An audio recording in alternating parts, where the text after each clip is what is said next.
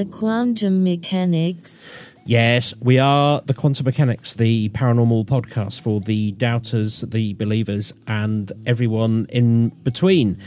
And I don't know if this is going to be relevant to today's episode, but we have had some, I guess, is it an amazing? Yeah, it is an amazing comment. We keep talking about jots, just one of those things, which are basically synchronicities in the world that seem hard to explain. And in fact, I heard a comment today when it was somebody I was talking to, and they said synchronicities are just something that you can explain away unless you know the levers and pulleys that are going on behind the scenes. And I thought that was a very interesting way of putting it. And that's a really nice way of putting it. We got a message from a listener, Tony Lovell. Hi, Tony. Thank you for sharing this with us. He shared a number of stories, but one of the things that he talked about was when we were discussing in an episode I guess the synchronicities you get with animals, and at the time that we had mentioned jackdaws, he says that he came into his house and found that his son had brought a jackdaw fledgling with an injured wing into the house. And just as we had mentioned a jackdaw fledgling, and I do remember that story, it was because, I had been at a barbecue and a baby jackdaw was trying to befriend us, and we had all sort of decided we didn't quite know what to do, and then I looked at some advice and it was like, do not befriend it because otherwise it won't learn how to behave in the wild. Well, I don't know if it was that or the other one, because if you remember, I had that thing where I had a jackdaw fledgling in the back garden and we put it in a box and took it to a place called Tiddywinkle's near here, and when I came home there was another fledgling, not a jackdaw. That's right. You're right. Yes. I'm not sure if Tony is picking up on your jackdaw jot or my jackdaw jot, but either way, it's kind of bizarre, right? It is kind of bizarre, and I think we can all agree that jackdaws are incredible birds with an intelligence that I don't think we fully understand. But it was really good of you to share that, Tony, and you've got a number of other stories about dogs and things, and we will pick up on those later. But genuinely, thanks for sharing that. Does that in any way gel with what you're bringing to the show this week, Pete? Well, weirdly, it totally gels with what I'm bringing to the show this week. Another synchronicity. Another synchronicity. I mean, as you said, me and you are both, we're a little bit obsessed with premonitions, coincidences, and jots. So unlike Ben, who can read and condense a book in a number of hours, it does take me a little bit longer. And I have been reading a book for the last couple of months, and I can thoroughly recommend it to anyone out there. It's an amazing book by the author Sam Knight, and it's called The Premonitions Bureau, A True Story. So I want to talk about that book today and the weird coincidences that I have personally had while I've been reading it, because I've had a number of jots at varying levels of jotdom scale. I don't know if there is a jotdom scale, but I think we should create one, don't you think? I think so. And for anyone that hasn't heard that episode, because jots comes from a very specific book, but it stands for just one of those things, and it means... or it refers to incidents which they seem like coincidences, but they are far too close to weirdness to be just coincidences, but a lot of people write them off. So lots of those things are sort of, you know, for example, you lose a necklace and then 10 years later that necklace is draped across a footpath that you've never walked on before. Something weird like that. Yeah. Well, I'll come on to the jots that I had while I was reading this book later. But let's talk about the book itself. So The Premonitions Bureau. Basically, this book follows the story of two men. John Barker, who was a psychiatrist and a very keen member of Britain's Society for Psychical Research, and a guy called Peter Fairley, who in 1966 was the science editor for the London-based newspaper The Evening Standard. Now, these two men, Barker and Fairley, with the help of the Evening Standard, created something which became known as the Premonitions Bureau. And basically, it reminded me a bit of some of the stuff that Ruth Roper Wild's been doing, actually, Ben. Because basically what they created was a database of people's premonitions so they could monitor and assess them for accuracy. And their aim was to investigate whether premonitions were a real phenomena and whether they could, in some way, create a kind of, I guess, an early warning system to prevent disasters from happening. That was their kind of ultimate goal. Okay, so it's a very altruistic way that they set out on this mission. Yeah, that's the impression that I got. And I'll come on to what the Bureau itself in a minute, but I wanted to start with the events in the book that kick-started the whole thing off for them. And what it was a disaster that struck the small coal mining town of Aberfan in Wales on the 21st of October 1966. Now, certainly this is one of the most tragic disasters in modern British history. Many of you will be familiar with it. Some of you may also know it. It featured in the Netflix series of The Crown. They did an episode of it because of the Queen going down there and visiting and all the involvement. So some of you may have seen it then. And to explain what happened on that day, we need to look at coal mining practices at the time. So as part of coal mining process, waste material that could not be used as coal, like sludge, dust, rock, etc., would be piled up in these huge mountains. I guess they're like a waste pile from the mining process, if you like. Now, in Aberfan's case, this pile was laid on a large hill. I don't know if you've ever seen these, Ben, but these things are not small. I guess they're the height of a medium-sized apartment block, something like that. I mean, they do look mountainous. Yeah, I've seen them.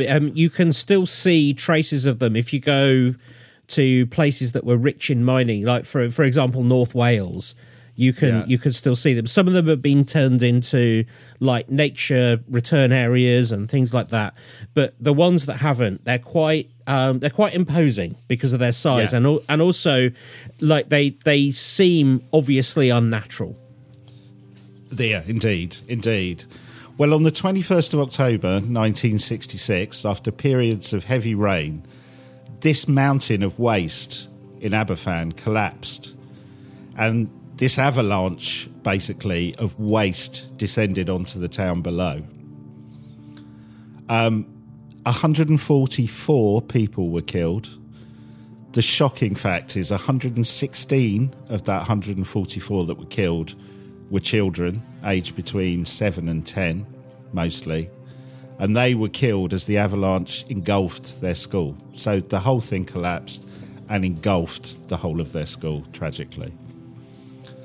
Now, after this incident, thousands of people descended on the small town to try and help with trying to dig people out, with the clean-up process, bring supplies to the community.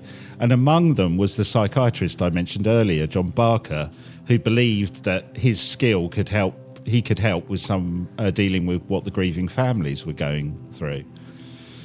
Now, this early section of the book details a number of strange premonitions and coincidences that Barker observed while he was in Aberfan.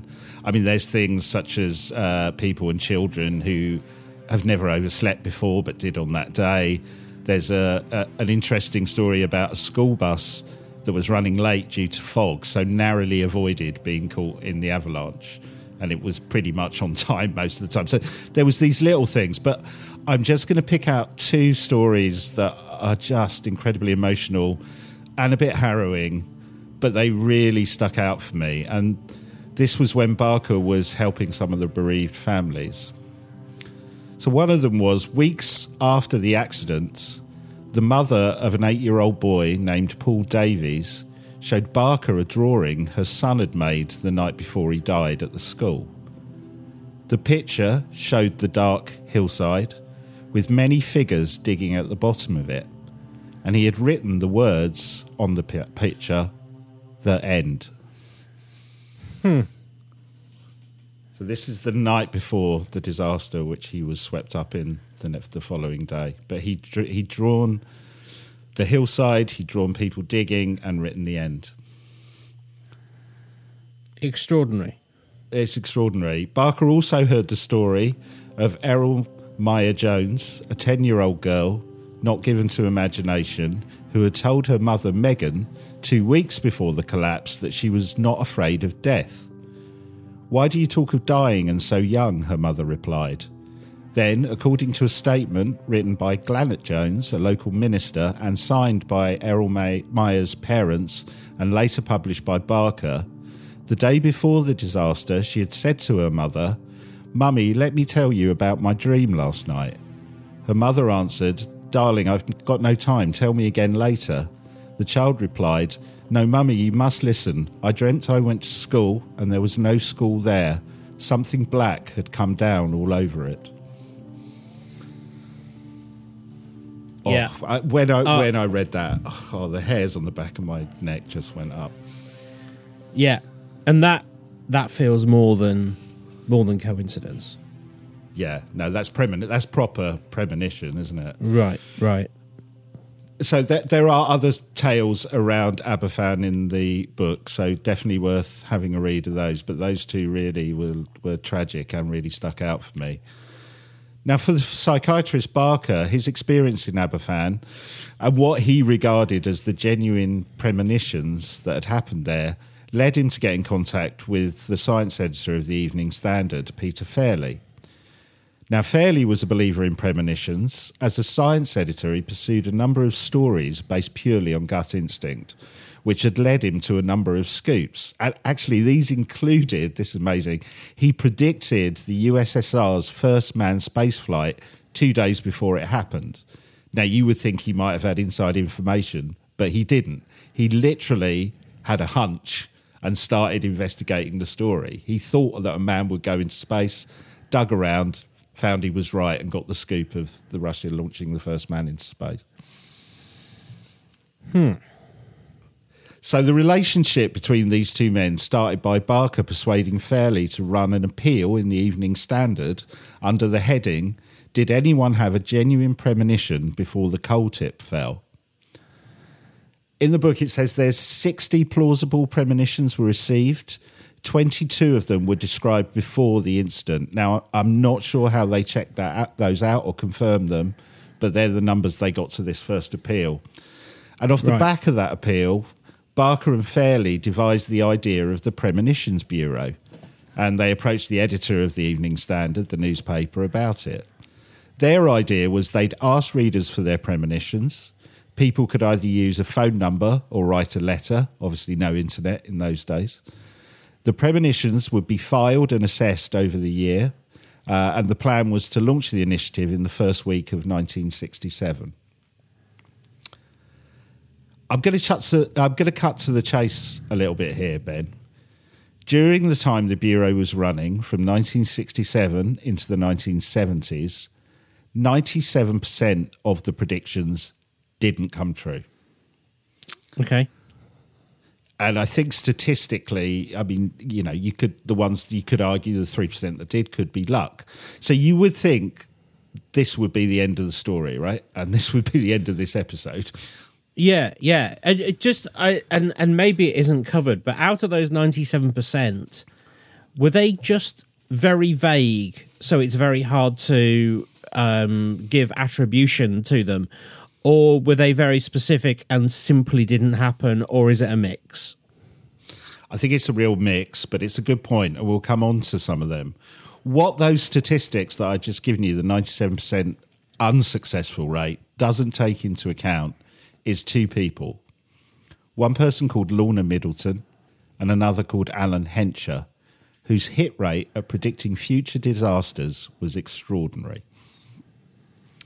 Neither of them were professional psychics or mediums. Lorna Middleton was a music and ballet teacher, and Alan Hencher worked in a telephone exchange. Both come to the attention of the Premonitions Bureau, where they responded to the original appeal for those who'd predicted the Aberfan disaster. Alan Hencher recalled, "It just hit me without warning. I began to tremble all over the body. felt lethargic and found it very difficult to concentrate on my work. I did mention to a lady sitting next to me at her inquiry as to whether I was feeling ill. I said that a big disaster was taking place in this country that could cost many lives. I couldn't and have never been able to pinpoint the place of occurrence. The lady has looked at me in a very worried fashion since, and it seems has been avoiding being near me. So he had that in that example, he didn't have much detail, but as the event was happening, he had these weird bodily sensations that just hit him, and he just thought a disaster was happening at that point. Now, Miss Middleton, who had had a number of premonitions throughout her life, woke after a restless night's sleep. A couple of hours before the Aberfan disaster, at 6 a.m, she had a powerful feeling of foreboding. She said, "I awoke choking and gasping and with a sense of the walls caving in." And she immediately told a friend of hers who later confirmed that her story was genuine. So again, not much detail there. I guess you could argue she's kind of having some of the symptoms that were going on for people or would happen for people in the disaster. Yeah, but it's also difficult to bring up actual details, right? Because if it's something that is coming, and we get this, you know, we know this from people who say that they're channeling spirits or whatever. It tends to be an emotional thing that is communicated rather than a very specific. I would have been surprised if they had said, you know, oh, at 8:42 this thing happens. It doesn't tend to be like that. No. Although we'll come on to some in a minute, which do have that kind of quality in abundance of what you're talking about. Okay. What's interesting, I mean, Miss Middleton from the book, it seems to me, was the star, and she had paranormal experiences from an early age. When she was 7 years old, she came home from school and watched her mother frying an egg. She says, after about 2 minutes and without warning, the egg lifted itself up. It rose up and up until it almost touched the ceiling. Which just, what I like about it's such a weird thing to have a paranormal experience about, right? That's so weird, yeah. Her mother became so concerned about her child's abilities to predict the future that she asked her daughter to stop saying what was about to happen next. So she basically said, I don't want to hear any more of these premonitions, because the young Miss Middleton was kind of coming up with this stuff all the time. There's a great story as well of her in 1941 during the Blitz of London. Middleton and a friend were due to go out dancing at a local night spot called Prince's. While making their way there, Middleton described having a strange sensation and convinced her friend to head back home where they played cards instead. At 8:45 that night, a German bomber was hit by anti-aircraft fire and jettisoned its payload of bombs. The venue that the girls were due to be at the time, Prince's, was hit by a number of the bombs and reduced to rubble. What is amazing about that story, again, this is coming from Miss Middleton and people around her, but she was so excited to go to this club and her friend didn't want to go, and she convinced her friend to go, and then halfway there, Miss Middleton was like, we've got to go back. I don't know why, but we can't go. Yeah.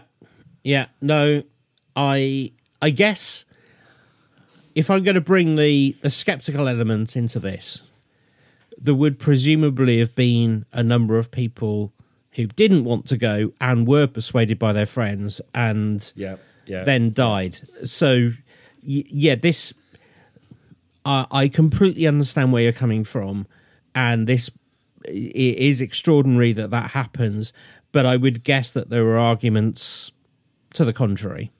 Yeah, and I think this is where it comes down to the statistics again, and it's almost like the hit rate of some people versus somebody who maybe has a one-off premonition, which we will come on to that. So let's look at Miss Middleton's work, or predictions at least, for the Premonitions Bureau. So she first, after the Aberfan thing, she first contacted them in March of 1967. She kept contacting them on multiple occasions about danger and an accident at sea. And a few days later, an oil tanker called the Torrey Canyon ran aground between the Scilly Isles and Cornwall, causing Britain's worst oil spill. On the 10th of April, she wrote to Barker warning of tornadoes or hurricanes on the west coast of the US. 11 days later, there was an outbreak of more than 40 tornadoes across 5 states, which killed 30 people in Chicago, so a coastal town. This next one is quite extraordinary. On the 23rd of April 1967, she sent in a vision of an astronaut on his way to the moon. This venture will end in tragedy, she wrote, and included a drawing of an astronaut crouched in a spherical craft. At the same time she posted this premonition, a Soviet cosmonaut was in orbit around the Earth in his Soyuz 1 spacecraft. Now, I have to say, it is possible that Miss Middleton could have known there was someone up in space, but it's very unlikely as the mission had not really been widely publicised in the West. In the book, it details there was a Swiss radio station who'd reported it, but that was the only place that it had been reported at the time. So, yeah, sure, she could have had her radio tuned in and knew that there was somebody up in space, but we'll go with it. The cosmonaut was called Komarov, and he was encountering multiple failures on his craft. And at one point it got so serious that they actually got Yuri Gagarin in to talk to Komarov on the radio to try and give him words of encouragement to hang in there, because the whole ship was just going crazy. After re-entering Earth's atmosphere, the parachutes on Komarov's craft failed and the Soyuz 1 hit the ground at high velocity in southern Russia. Komarov was burnt to death. He was the first person to die during a space flight. Which I think is important, because even if she'd have known that there was there was an astronaut or a cosmonaut up in space, that the fact it would end in tragedy, this was the first time that it did. Yeah. Yeah, okay. I'll buy that. This next one gets even more detailed. This blows me away, this one. On the 1st of November that year, Middleton sent in another premonition. I'm going to use her exact words because it's amazing. She says, I saw a streak of light, then a flash of light, and a sort of grey mist. I was trying to find out where it was. The words train kept coming through. Train, train. I see a crash, maybe on a railway, a station may be involved, people waiting in the station, and the words Charing Cross. And then the sound of a crash. 5 days later, a train left Hastings on England's south coast, heading for Charing Cross Station in London. The train came off the rails at 70 miles an hour, a few miles away from its final destination of Charing Cross. 49 people died. Okay, that's much more specific. So she actually predicted the location, which I just think is incredible. And in these stories, is there any attribution for where this knowledge is coming from? Is this simply put down to this person being able to, I guess what we're saying is see into the future, or is there a spirit element in this? No, not the ones that I've read. She almost, for her, from the stuff I read, she almost didn't want to have these premonitions or these powers. She didn't know where they came from. She just knew she had this ability to sense these things. And I think, what's interesting is the stories I'm telling you, this is within a time frame of a year, right? These premonitions. That it's almost, it feels a bit like when you read the book where she was given a focus of doing things for the Premonitions Bureau. It's almost ramped up the visions for her and what she started to see. Now earlier, so that train crash, I think the amount of detail on it is incredible. Now, earlier I mentioned a guy called Alan Hensher, and I'll come on to some of his premonitions in a moment, but he also had a vision of the same incident. which is incredible as well. This was an hour after the accident happened, before any news had got out. He complained of a severe headache and wrote a note saying he thought there had been a rail accident that had just happened. So he had no knowledge of it at the time, but he started feeling physical symptoms of headaches and stuff, which he always did when he had his visions. And he saw the same train crash that Miss Middleton had predicted as well. Okay, yeah, that's very compelling. Very compelling. There's also quite a weird jot about that train crash. A weird coincidence was one of the surviving passengers was a 17-year-old called Robin Gibb from the Bee Gees, who went on to co-write the band's first hit single, New York Mining Disaster, which actually has got nothing to do with any kind of disaster in New York, but was actually inspired by the mining disaster in Aberfan. I did not know that. Yeah. And of course, Robin is buried like less than a mile from my house. Yeah. But that's quite amazing that she had kind of, if you believe it, she had predicted what was going to happen in Aberfan. She predicted this rail crash, which Robin Gibb was on, who then went on to write a song inspired by the Aberfan incident, which is really... I didn't know that until I read this book, because obviously it's called New York Mining Disaster. I had no idea. It's not based on any... There was no New York mining disaster at all. I guess they kind of felt it suited the message they were trying to get across. But yeah. So a few days after Christmas, in 1967, Miss Middleton reported a premonition of an unusual collision involving a truck carrying an exceptionally heavy load. 7 days later, a truck carrying a 120-ton electrical transformer was hit by an express train in Staffordshire. 11 people were killed. On the 11th of March 1968, Miss Middleton wrote to Barker warning of an assassination. 4 days later, she sent another message saying this vision was not going away and that it might be connected with Robert Kennedy. Later that month, she told an American journalist that two men were not safe, Charles de Gaulle and Bobby Kennedy. She repeated these warnings about Bobby Kennedy throughout April. On the 4th of June 1968, Middleton was frantic. She called the Premonition Bureau 3 times that day, warning that Kennedy's assassination was imminent. Bobby Kennedy was shot in the head shortly after midnight, less than 48 hours later, on the 6th of June at the Ambassador Hotel. That's so tragic, because obviously there's nothing that they can do about it when they hear that. Yeah, and I'll come on to that, because I think that was some of the frustrations that I think the Bureau had, this idea of a kind of pre-warning system of disasters. There's a lot of problems with that. Working, Yeah, because you're going to get... It must be like working in the police, and you will get 99 people say, oh, I know where this body that you're looking for is buried, and it turns out to be nothing. Yeah. And that dilutes the knowledge of the one person that has actual evidence or actual knowledge of where that body is buried. If you called the Secret Service and said, we think there's going to be an assassination, they would just presume you were mad. Yeah.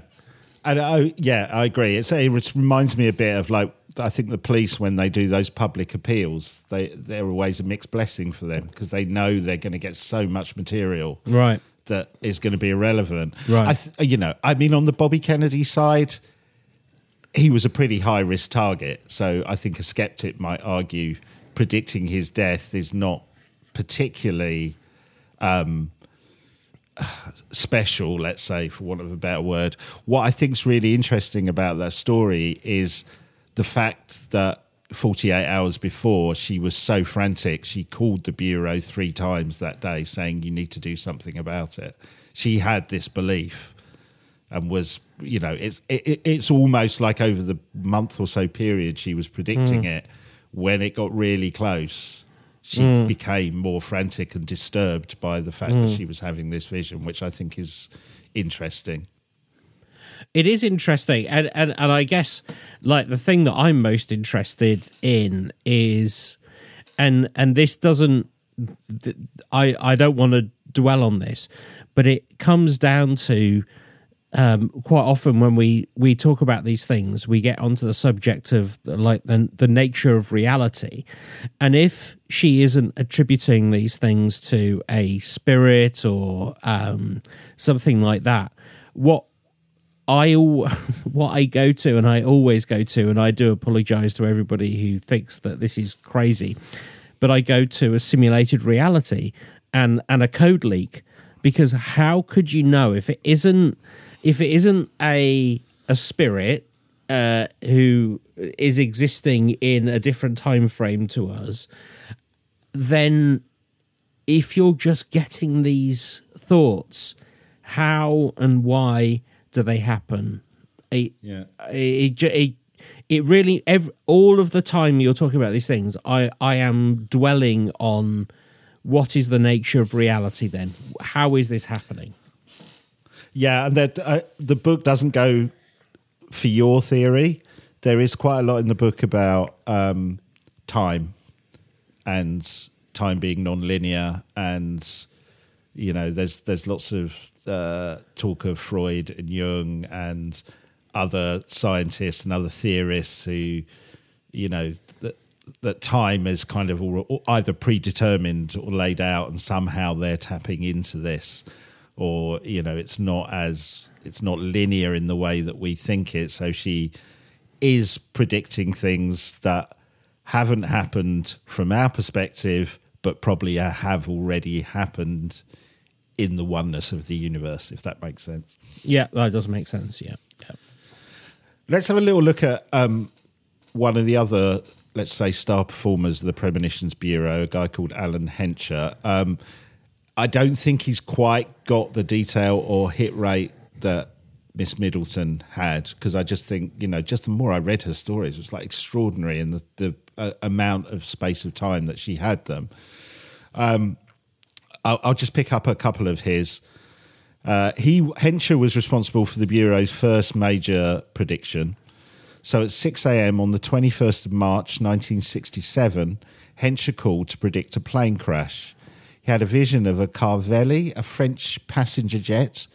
He said, "It is coming over mountains. It's going to radio, it's in trouble.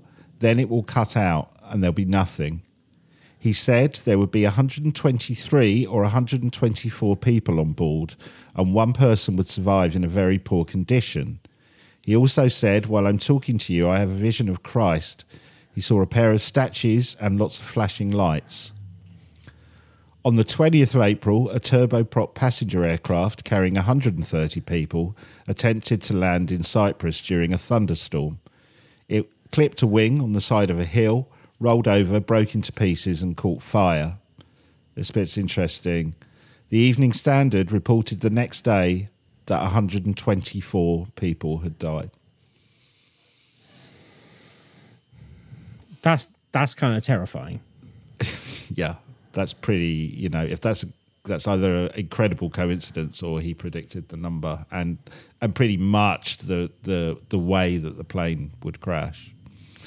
What's interesting about Hencher is that he claimed his precognitive abilities began after he suffered a head injury in a car crash in 1949. So he never had them before that, but he was involved in a car crash. And they said that's when they started, after he had this head injury. He would also strongly feel physical symptoms while having his premonitions, such as severe headaches. And actually, as time went on, they became quite debilitating for him. They were a real physical reaction when he was having a premonition. On the 1st of May, Hencher telephoned Barker with a prediction of another plane crash. So this is not very long after the first one. So the 20th of April was his first one. And then on the 1st of May, he telephoned to say there's going to be another plane crash. But he was really unsure because he thought what he was seeing might be an echo from his previous prediction, which I think is quite interesting. But he felt it was a new prediction. The plane has sweeping tail fins, he said. Hensher said the crash would happen in the next 3 weeks, that more than 60 people would die, but there would be some miraculous escapes. A few weeks later, a British Midland Argonaut plane crashed into the town of Stockport, a few miles from Manchester Airport. 72 people died. There were 12 survivors, including the pilot, who was badly injured. Now, the miraculous bit is interesting. The pilot had miraculously managed to steer the plane away from a residential area, crashing into industrial wasteland. The death toll would have been considerably higher if he had not done this. So the book states that in the following months, photographs of the Stockport plane crash would convince Barker and that Hensher had foreseen that crash.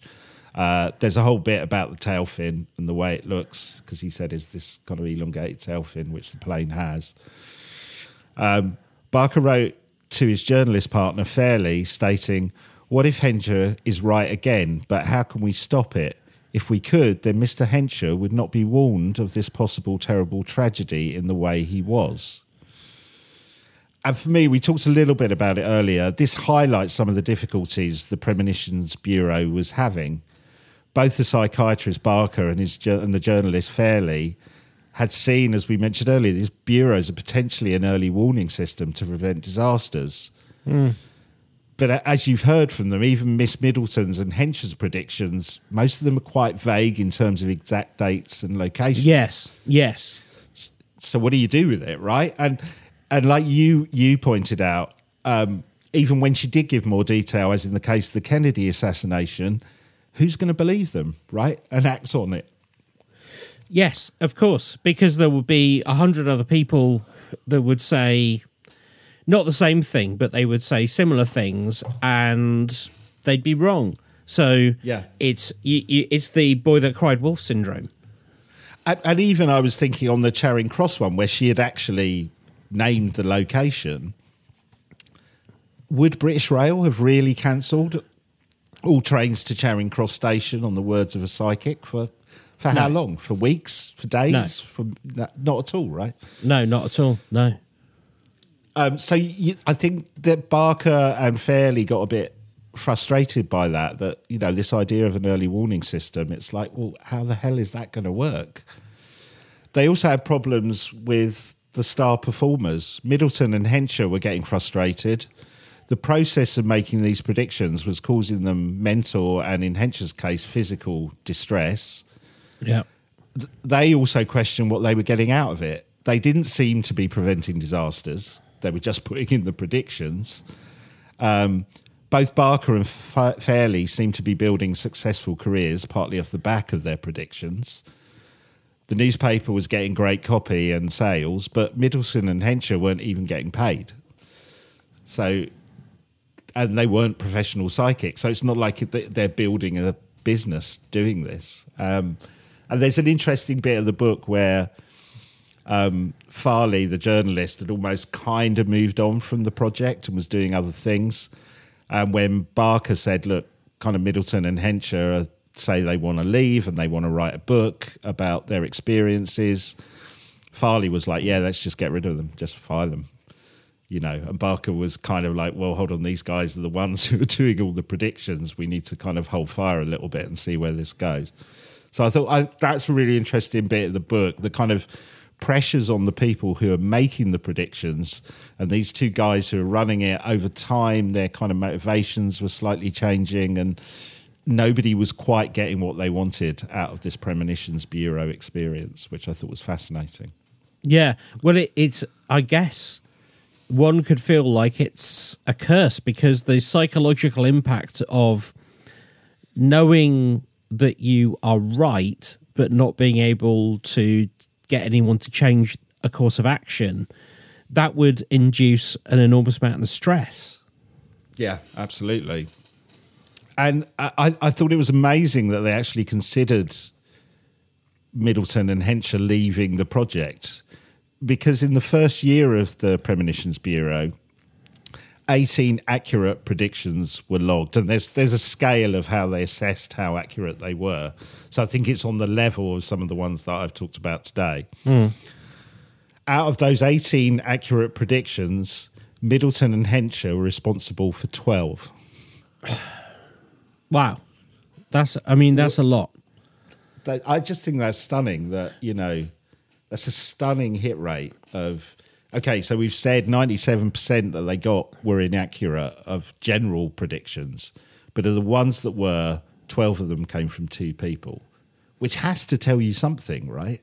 Right, but from those 2 people, how is it recorded how many inaccurate predictions they made? Just those 2 people. That's a very good point. Not something that's covered in the book, but that is a very good point. But although the one thing I thought is the amount that they, especially Miss Middleton, was doing within a year. I don't know if she could have done much more. So even if she'd have doubled up, that's still a hell of an amount of predictions to be doing in that space of time, right? We're talking about a year and a half, basically. Yeah, completely. But it must, I think the devil is in that detail of, if they're predicting those things, which, absolutely, obviously they proved that there was, there was something there and they were right.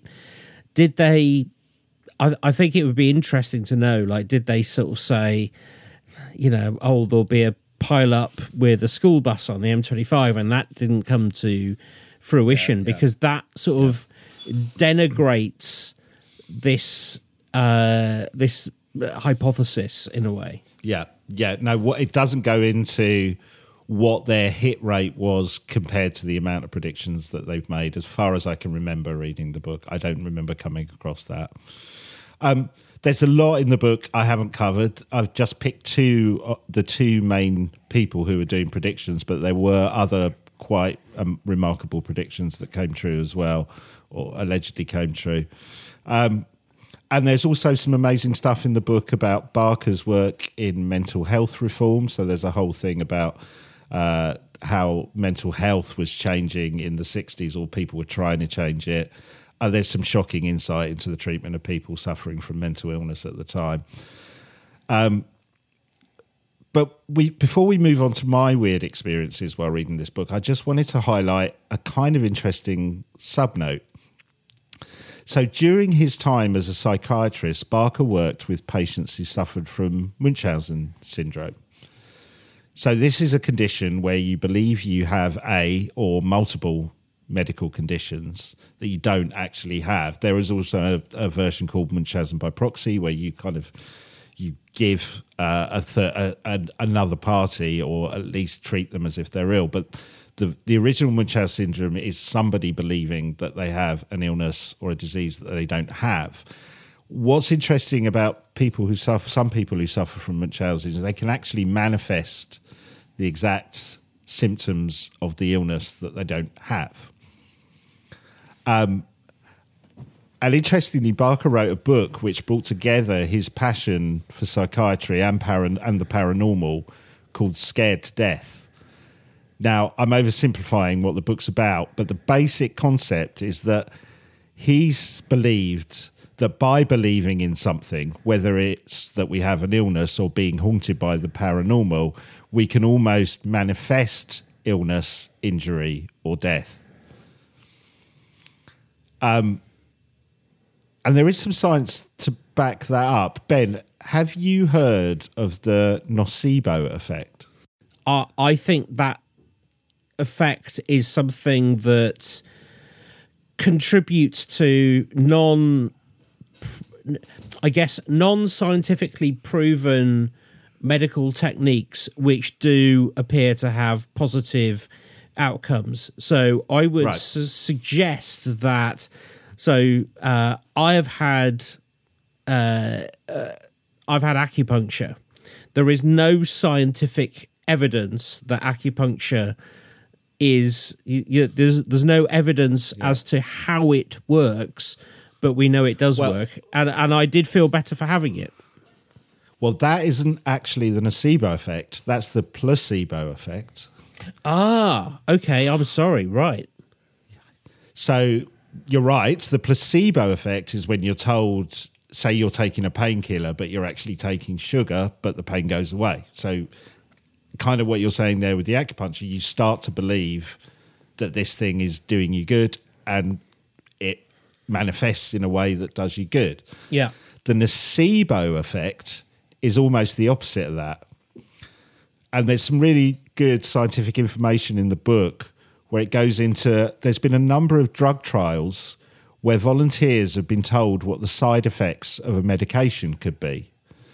Now, the volunteers will often display those side effects even among the control group who are just taking sugar tablets. Okay, that's interesting. That's really interesting. So the nocebo is almost the opposite of the placebo effect. And what's interesting, that during the life of the Premonitions Bureau, both Miss Middleton and Hensher warned Barker about his possible imminent death on multiple occasions. Now, as you might expect, that caused Barker quite a degree of paranoia. You've got these people with this amazing hit rate saying you're going to die. And I mean, it was literally like, I think there was one in which Hensher says, "Are you planning to fly anywhere soon?" And he said, "Yeah, I'm flying to New York tomorrow." And he was like, "I wouldn't get on that plane." Oh, my God. Barker became paranoid, as you would, with somebody predicting you're going to die. But there was almost this combination of, there is Barker, who'd spent a lot of his life as a psychiatrist looking at and studying people who were suffering from Munchausen syndrome. There was his kind of paranoia that came about generally, that these people had these abilities that he believed could predict the future. And then at least two of them were saying he was going to die. And he did die not shortly afterwards. He died on the 20th of August, 1968, aged 44. Like Hensher, he had been suffering from severe headaches. And it's likely he died of a brain hemorrhage, though it was never properly ascertained. The morning before he died, Miss Middleton woke up with a choking sensation that she immediately phoned the Bureau and reported. So, although the book doesn't explicitly make the connection, there is a tantalising thought that Barker's obsession with those suffering from Munchausen syndrome, his written works in the book Scared to Death, and the multiple warnings about his imminent demise from psychics in the Premonitions Bureau may have in some ways brought about or at least hastened his own death, which is a chilling and interesting theory. It's incredibly chilling. Yeah. So, I like I said, there's a lot more in the book itself, but I wanted to move on to my experience of reading it and some of the coincidences I had while reading the book. I'm going to run through these in the order that they happened. So just before you do, like we have said on a number of occasions, and this isn't an idea that's unique to us, this is something that I've picked up from other people, but the more you look into the paranormal, the more it looks back at you. And yes. I think we've both experienced this, but I think you much more than I. Yeah, weirdly. And I've been trying to rationalise that in my mind. And I was talking to a friend of mine about it the other day who said, surely it's almost pareidolia that you are looking for something. Right. And, that I could have read War and Peace and gone, oh my God, there are just these amazing coincidences while I've been reading it. The fact that I was reading a book about premonitions and coincidences, and I had a number of coincidences, I don't know. So there's a bit of me that likes to dismiss it that way, and there's a bit of me that almost in Barker-like paranoia goes, yeah, but maybe it is looking at me. Well, let's go through and see what you think. Some of these were kind of more coincidences than others. So it really started at the start of the book when they're talking about the Aberfan disaster.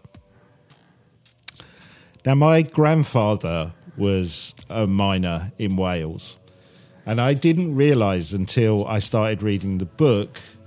I mean, I never met my grandfather, but he worked in a coal mine a couple of miles away from Aberfan. Right. So it's very likely at some point he would have been down that mine, which is quite a weird thing to think about. And I remember as a young kid, probably about 7, I guess, going to visit family in that area. And I remember being almost obsessed with those huge black mounds that we talked about, the one that came down on the Aberfan town and school. I remember looking at them as a kid going, those things are just huge and ominous, and there was something otherworldly about them, is the only way I can describe it. So it started a bit, that's not the biggest coincidence in the world, but it started me going, oh God, so my grandfather probably was down that mine, and I brought back that childhood memory. And then I was working on another project which is nothing to do with the paranormal, nothing to do with the podcast. And as part of that, I had to develop a kind of research model for the project. And I based it on the Big Bang Theory, among other things. And I'd written this sentence about a day before I was reading a certain bit of the book. The sentence I wrote was, words and thoughts gravitate together and clump into groups. This was the sentence I wrote for the research model I was putting together. The next day, I read this quote in the book, the Premonitions Bureau, and the book talks about an author called Arthur Koester. And I read this sentence. Koester remained haunted by the meaning of coincidences, particularly by odd events that seem to cluster together. When major and minor calamities crowd together in a short span of time, they seem to express a symbolic warning, as if some mute power were tugging at your sleeve. And so I put things clumping together, and my thought of the model was random thoughts that you had would come together and sense would be made out of it. The next day, I read this whole chapter in the book that is basically about that. So, and on that very same day, I was at a meeting. Again, nothing to do with the paranormal or this book, something else that I was working on. And the place I had the meeting, all the rooms were named after famous philosophers or people in psychotherapy and various other... So psychotherapists, philosophers and other great writers and cultural figures.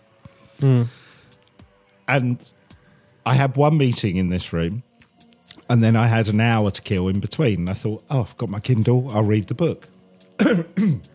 I'll read the Premonitions Bureau. So I'm reading the book, and there's a whole section on Freud and Jung, about who two famous psychiatrists, or two of the leading psychiatrists, I guess, and psychotherapists and writers.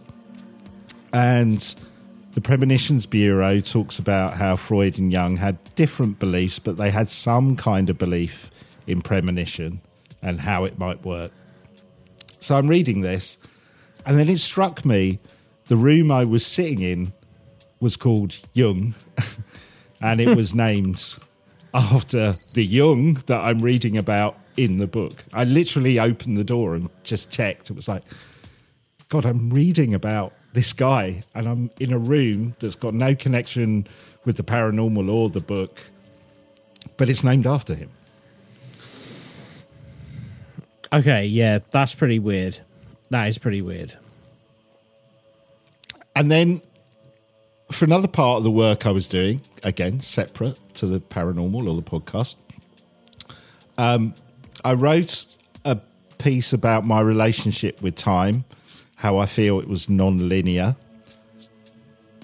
Then, the next day, I read a chapter in the book that describes the concept I had written about the day before.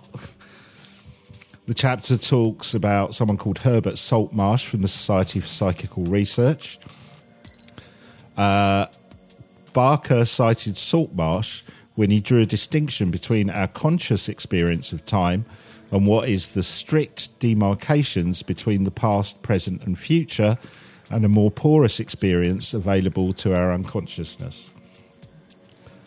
So again, I'd written similar things for a project nothing to do with this the day before.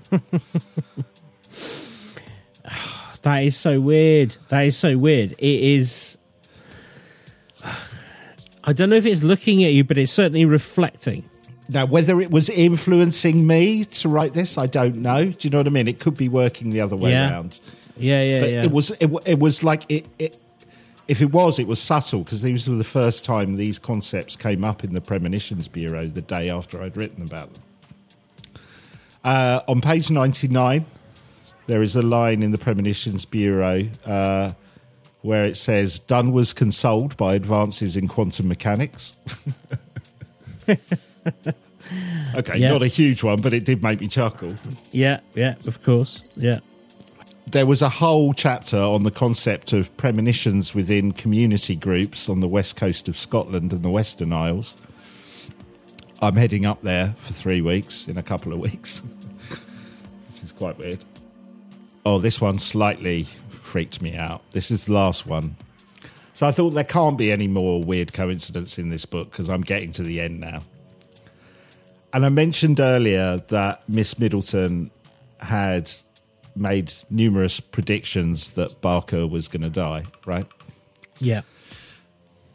The first vision she had of Barker dying, and it writes the date next to it, was on the exact day I was born. Okay, yeah, I think that's quite strong. I mean, there's so many ways of discounting it and like arguing that isn't a coincidence, but it is. Yeah. It was, like I said, there's part of me that just wants to go, hey, I could have read anything and found these things. And maybe the fact that I was reading a book that was about premonitions and the paranormal, I was almost heightened to find these things. Yeah. But yeah. The dates, stuff like that are quite weird. The weirdest bit for me were the concepts that I'd been working on for a completely different project. Yes. And the fact that I was in a room named after the person that I'm reading about was very, very strange. Yeah. No, I get that. No, that is weird. And so everything that you've discussed there and all of those weird synchronicities, I think they are synchronicities rather than coincidences. What does that do to your world view? Because you've been deeply immersed in that book, I know, for a number of weeks. Does it make you think that... Because in my mind, there's two ways of looking at it. One is that there are some people who are tied into spirits and they just won't acknowledge that it's a spirit influence. And I don't know what to make of that because I just don't know what to make of that. The other one is that there are people who are connected via a glitch in the matrix into like I said earlier, some sort of like simulation, or that it's just a mathematical anomaly. And I'm sure there'll be people who say that, who are like, yeah, but these people say those things, but they also said that we would find a Triceratops on Saturn and we didn't, so you can discount that. And then there's another one where it's like, no, people just have feelings about things, and trying to put a model around that is something that we're not able to do because we just don't have the ability to work out what those things mean. It's kind of like the equivalent of, my gran was all knowing. She had a view that, I should do this with my life, and it all turned out really well.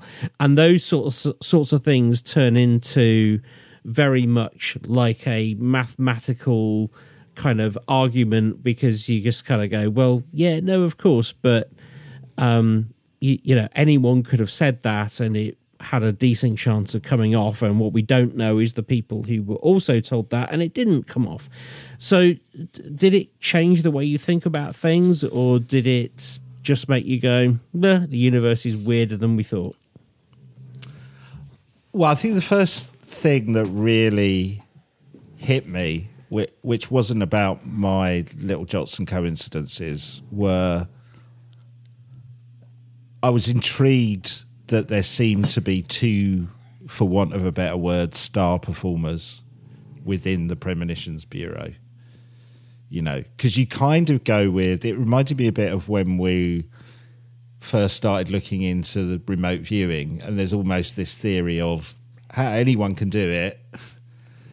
Some people might have a natural ability and better at it than others, but anyone can do it. Whereas reading the book made me think, well, no, maybe there are just people who, for some reason, are exceptionally tuned in to something and have these abilities.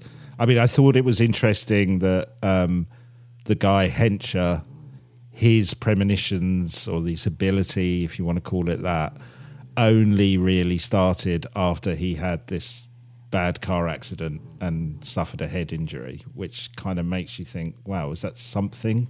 Was something unleashed in his brain that suddenly made him tune into something?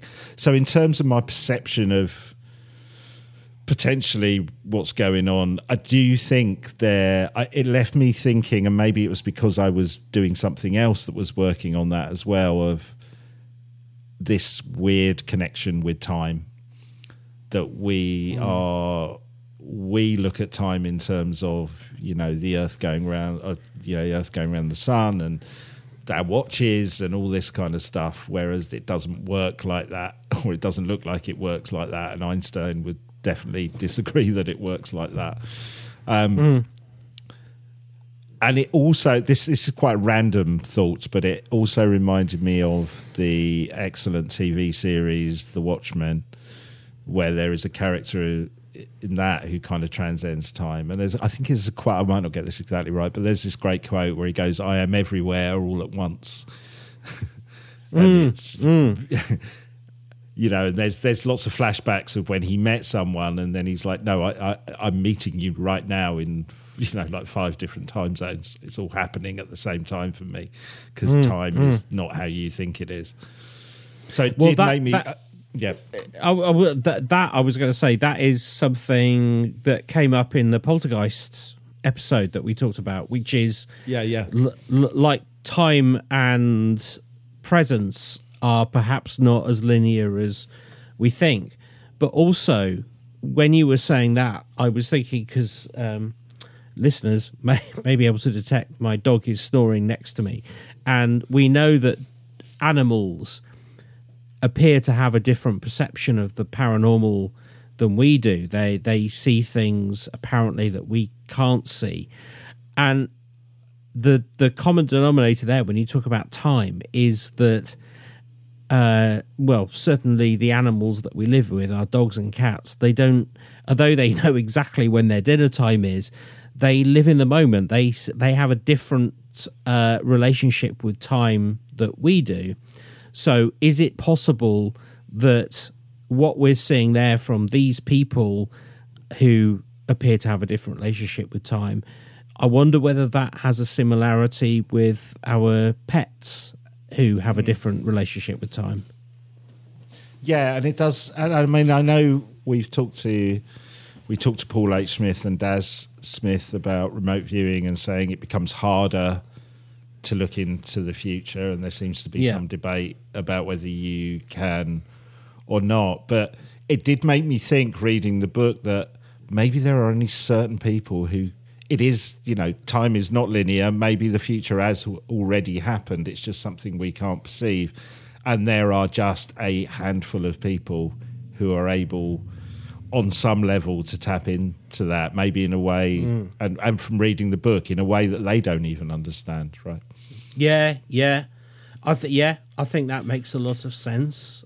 And I think perhaps we lose something as a society when we discount these people because, as I said, I think it is really unfortunate that there would be, generally a lot of people who would say a particular thing and they would not be correct. And yet when somebody has a higher hit rate, because you have to analyze that with mathematical statistics, that is impossible. So I am sure that there will be people, maybe not even listening to this show, but there will be people in existence who have a really good hit rate at, for example, solving crimes or whatever it is, but people don't listen to them because they have been influenced by the number of people who got that wrong.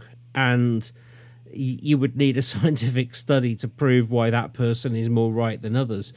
But yeah, it is fascinating. And I think every time we talk about these things and the evidence that you've brought forward, it makes me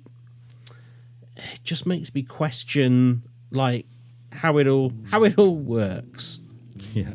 Well, there is also another funny bit in the book, and I can't remember if it's Barker or Fairley who do this, but there's a whole bit where one of them at least was obsessed with betting on the horses. And they would come into the bureau on a morning and see if there'd been any predictions about who was going to win the 345 at Ascot and stuff, and then would go and change his betting habits based on the information the bureau had received, which I thought was funny. There was no detail about whether he was very successful or not at it, but I thought it was a funny thing. So it wasn't all altruistic. That reminds me of what you asked Avril about whether she could predict lottery, and she said no, and I completely understand why it makes sense that you can't, because perhaps there is a fail safe, which means that if you do have that ability, it wouldn't make sense for you to be able to influence the future, because if people with that ability were able to predict lottery numbers, perhaps it would screw the whole world up. But it's weird. That those are fascinating tales, absolutely fascinating, and I'm going to have to take them away and have a hot bath and listen back to what you've said and have a think about it. But it's I think in the spirit of our podcast, where it's believers and doubters and everyone in between, I think you could take away a lot of different things. You can either take away that there were two people who had specific abilities, or you can take them away as being mathematical anomalies who just happened to say the right thing at the right time, although the evidence suggests that wasn't quite the case, because that there's very specific mentions of things. And the timeline, I think. The fact fact that it was under such a short period of time was just amazing. Yeah, definitely. Yeah, I agree. I agree. It's if you've not read the book, it's definitely worth it. I mean, I covered a small portion of it today, but the book is called The Premonitions Bureau: A True Story. It's by a great author called Sam Knight. I definitely recommend it. Okay. See if you have as many jots as I had. Yeah, and I think what would be really interesting is if any of our listeners have had not just a vague perception of the future, but something that really has definitely happened. So, and I've seen this in my own life. I've had, and I've never attributed anything to it other than, well, that's just human nature. I've sort of foreseen things where I would get a job or I wouldn't get a job, or really mundane stuff like where my car would fail its MOT because of something that I'd thought about, like really ridiculously mundane nonsense. But if you've had an experience where it's been very specific and you've been able to give advice and someone has acted on that advice and it's worked, I would love to hear about that because definitely. because all of this, like I think in the like when you're listening to this, we'll have had 120, 121 episodes out. Every time we make an episode, it changes my thought on what reality is. And if you've had a thought about what reality is and you've been able to do something like that, like predict the future, I'd love to know about it because it just all adds to our collective understanding. Probably best to do that on our Facebook page at TQM Podcast because you'll really struggle to get it in a tweet. Yeah, that's Ben true. wants you to explain the nature of the universe in a tweet. Is that too much to ask? Yeah, that's all he wants from life. All right, well, I really enjoyed that book and I do recommend it. And I hope you enjoyed listening to us today. Like, subscribe, review, follow, tell a friend, all the stuff we tell you to do. It really helps. It does already help. And thank you for bringing those stories. I am now going to go away and have a long think about who I am.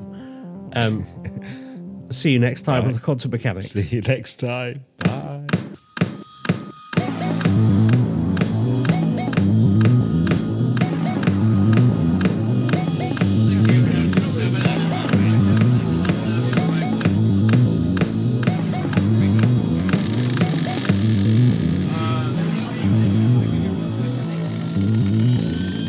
Are you the quantum mechanics?